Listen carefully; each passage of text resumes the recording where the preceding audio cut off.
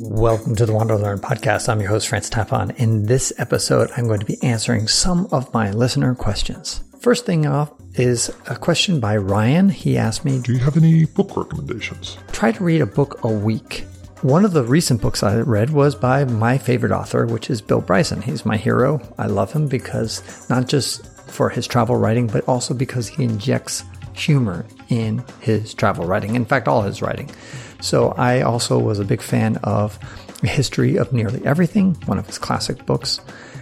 And I read The Body, which really delves into every piece of the body. And it's an owner's manual. We all have bodies. It's something that we should all pay attention to. I've heard that The Gates of Fire is a great book. I haven't read it yet. That's also on my list. I'm also a fan of space and space exploration because as a traveler, that's what we like to do. We like to go out in space. And the ultimate voyage, that's one thing that irks me, is that I was born in the wrong century, assuming we don't destroy ourselves. But it would be lovely to be living 1,000 years from now when we've really been able to colonize space pretty effectively, or at least much more than we have today. Robert Zubrin is a great author who makes a book. He's written a book called The Case for Space, How the Revolution in Spaceflight Opens Up a Future of Limitless Possibility.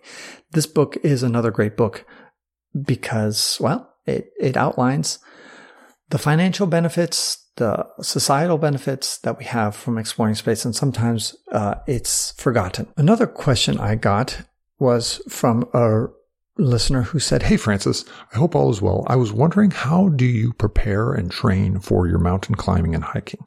I am overweight. I've done mostly day hikes. The highest point I've reached is 8,750 feet. I was strolling through YouTube and I saw your Tour de Mont Blanc, which I thought was really nice, but I'm not sure about how to handle these kinds of journeys since they seem pretty strenuous for a beginner. I've been trying to do lifestyle modifications, diet and exercise, and wondering if you have any tips or thoughts. El Camino Primitivo is on my list as well. Do you have any workouts, preparation, physically, before you go out on your treks and climbs?" First of all, I salute you for actually getting out of the house and wanting to exercise, because a lot of people, that's step one, and they can't even do step one, is actually looking themselves in the mirror or maybe they're not looking themselves in the mirror. Maybe they look fine on the mirror, but the bottom line is when they walk up 2 flights of stairs, they're like, totally exhausted. To me, either one of those things are signs that you need more exercise in your life. And it's a fabulous benefit. So how do you prepare for some of my crazy hikes and things I've done? Usually it's pretty simple. I like to run. And I realize running is a bit high impact for certain people, but running gives you the best bang for your buck in the sense that you get the most amount of calorie burns for every 10 minutes of exercise. So nothing beats it. So in that sense, if you can run, then run. Now, what if you're either got bad joints or you are so out of shape that running is impossible? No problem. Walking. Do walking and just walk as much as you can. Walk as fast as you can. And then maybe eventually you'll get to the point that you'll be able to run. The second thing that I'm a big fan of is weightlifting and strength resistance training. Now, I travel a lot and I usually don't have weights around with me. Sometimes I stay at a house or a place that maybe has a gym or whatever, but you can simply do push-ups, you can do planks, you can do all sorts of resistance exercises. I put 2 chairs next to each other and grab on the top of the chair and do dips, or you can get on the countertop of a kitchen and grab another chair or something like that. You can always do things to do either dips, sit-ups, pull-ups. There's all sorts of things you can do without having to spend money on expensive gym membership or have expensive equipment or a personal trainer. But I'm a big fan of weightlifting because 1 kilogram of muscle burns 25 times more calories than 1 kilogram of fat. And so just being a couch potato, you'll be burning way more calories if you have muscle on your body than if you do not have muscle on your body. So I'm a big fan of building a certain amount of muscle. And a lot of women have this notion that, oh no, I don't want to lift weights because I'm going to get bulky. It's really, really hard to get bulky, especially if you're a woman. I can't put on that much bulk myself, and I lift a lot more weights than probably most people do. And yet it's really a struggle for me to add bulk. So forget about that notion. Weightlifting helps prevent injuries because when you fall over or twist, your muscles are there to support you. Nothing sculpts the body like weightlifting. You can run all you want, do all the exercises you want, all the cardiovascular, you can ride bikes, whatever. You can do that to death. But if you want a sculpted body, you have to lift weights. It's really the easiest and shortest way to get to there. You can be 70 years old and weightlift, and it's good for you. So strength resistance training, it builds up bone density. It helps prevent injuries. It's just a godsend. And you don't need to do much weightlifting. You can just do 15 minutes a day, and that's something. Strength resistance training. The trick is when you're doing it, jump from exercise to exercise. That's the way to be efficient. What a lot of people do is that they'll, bench press and then sit around, looking at their phone in the gym for the next 2-3 minutes between sets. Forget that. Do your set, immediately work on a completely different muscle, and maybe do even a third muscle and just do a little circuit between 2 to 3 different exercises.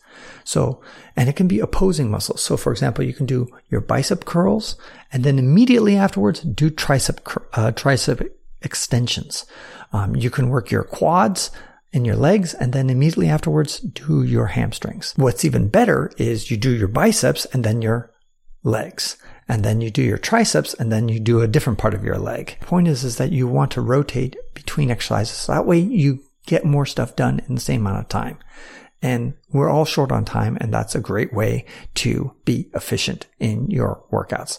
Summarize, all you need to do is run or at least walk for at least 30 minutes every single day. And then do at least 15 minutes of strength resistance training every single day. If you do that, you'll be prepared for almost any adventure. You can walk across Madagascar. You can go walk across the United States. It's from then on, everything else is easy. So I hope that helps. I'd like to take a minute to tell you about another podcast I think you'll enjoy. If I've learned anything about you, it's that you want real talk about the world around you. That's why I think you'll like the podcast Out Travel the System, brought to you by Expedia. It's taking a transparent look at what it's like to travel these days, whether it's through stories from people who have continued cautiously traveling through the pandemic, or by staying tuned to the very latest news from the industry. Out Travel the System is backed by a solid foundation of data from Expedia, which means it can guide listeners through the best ways to maximize their travel budgets. The podcast is providing inspiration by talking to people who have made travel a central part of their lives, from professional travel bloggers to travel journalists and beyond. This season features U.S. destinations like Chicago, Boston, and New York, as well as international locations like Spain and France. The episodes will guide you through when to go, where to stay, what to do, and everything else you need to know. Look for Out Travel the System on your favorite podcast platform and like and subscribe now. This episode is sponsored by Rerouted, which is creating a trusted online marketplace to revolutionize the used outdoor gear industry. This allows you to create your own adventure. Buying outdoor gear is super expensive, and Rerouted is allowing you to do it in a sustainable and inexpensive way. For those who are buying gears, it's great because you're doing something that is environmentally responsible. You're recycling, reusing material and gear. You're also able to get it at an affordable price. So that's the win for those who are buyers. What about for the sellers? Well, you can donate to charity, and you can have 50% of the sale price go to your favorite charity. And also, it's a great way just to get rid of stuff that's been accumulating in your closet and not put it into a landfill. It's a great alternative. So how do you get involved? Whether you're a buyer or a seller, you go to rerouted.co. Again, that's rerouted.co. Another question I got from Tammy. She says, I had no idea Swaziland had changed its name to Eswatini. Do you have a point of reference as to why, or were you aware of it? Swaziland did rebrand itself to Eswatini. Now, here's the problem. is that I think a lot of times people who have groups or countries that have underperformed or have a bad reputation, they try to take the shortcut to changing that reputation. And what's the shortcut? Is to rebrand yourself. And rebranding is really what it just is. It's just a Band-Aid. It's a superficial change. For example, Eastern Europe has a lousy connotation. And so people have been saying, no, we're not Eastern Europe. We're Central Europe. Or, Eastern Europe is not in whatever region I happen to live in. And so or some people call it the New Europe. The point is that, all right, why don't you change the fundamentals of Eastern Europe, and then the connotation that it has will change. Eswatini changed its name mainly for rebranding itself. That's what they call themselves in their local language. That's what they call their country. And so they just want everybody else. But sometimes I think such rebranding is just useless. I think it's a red herring. I think it's more important to change the fundamentals of what your country is about. Same thing about your group.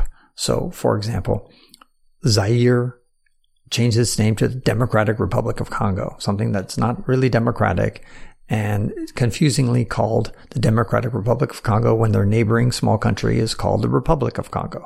So it was just a rebranding for what? Who cares? It just doesn't really change much at all. And same thing with Eswatini. Fine, you want to call yourselves Eswatini, we'll go ahead and do that. But I just don't think it's going to change things on a fundamental level, which is what is far more important than whatever rebranding efforts.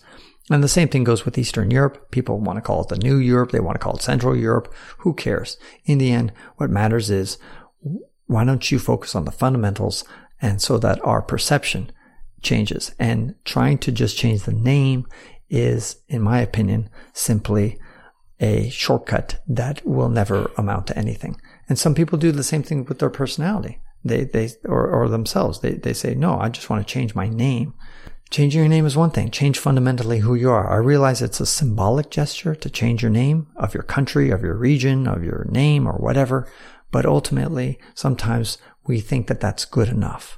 And sometimes you need something that's much more profound as a transformation. And how do you transform yourself? Well, that's my favorite subject, which is go out there and travel. Go out there and go shake up the things. Go do something different. I hope this podcast has been helpful for you. If so, give me a thumbs up on YouTube, or like and subscribe, and share this with your friends. Become a patron at patreon.com/ftapon. This is France Tapon, encouraging you to wander and learn.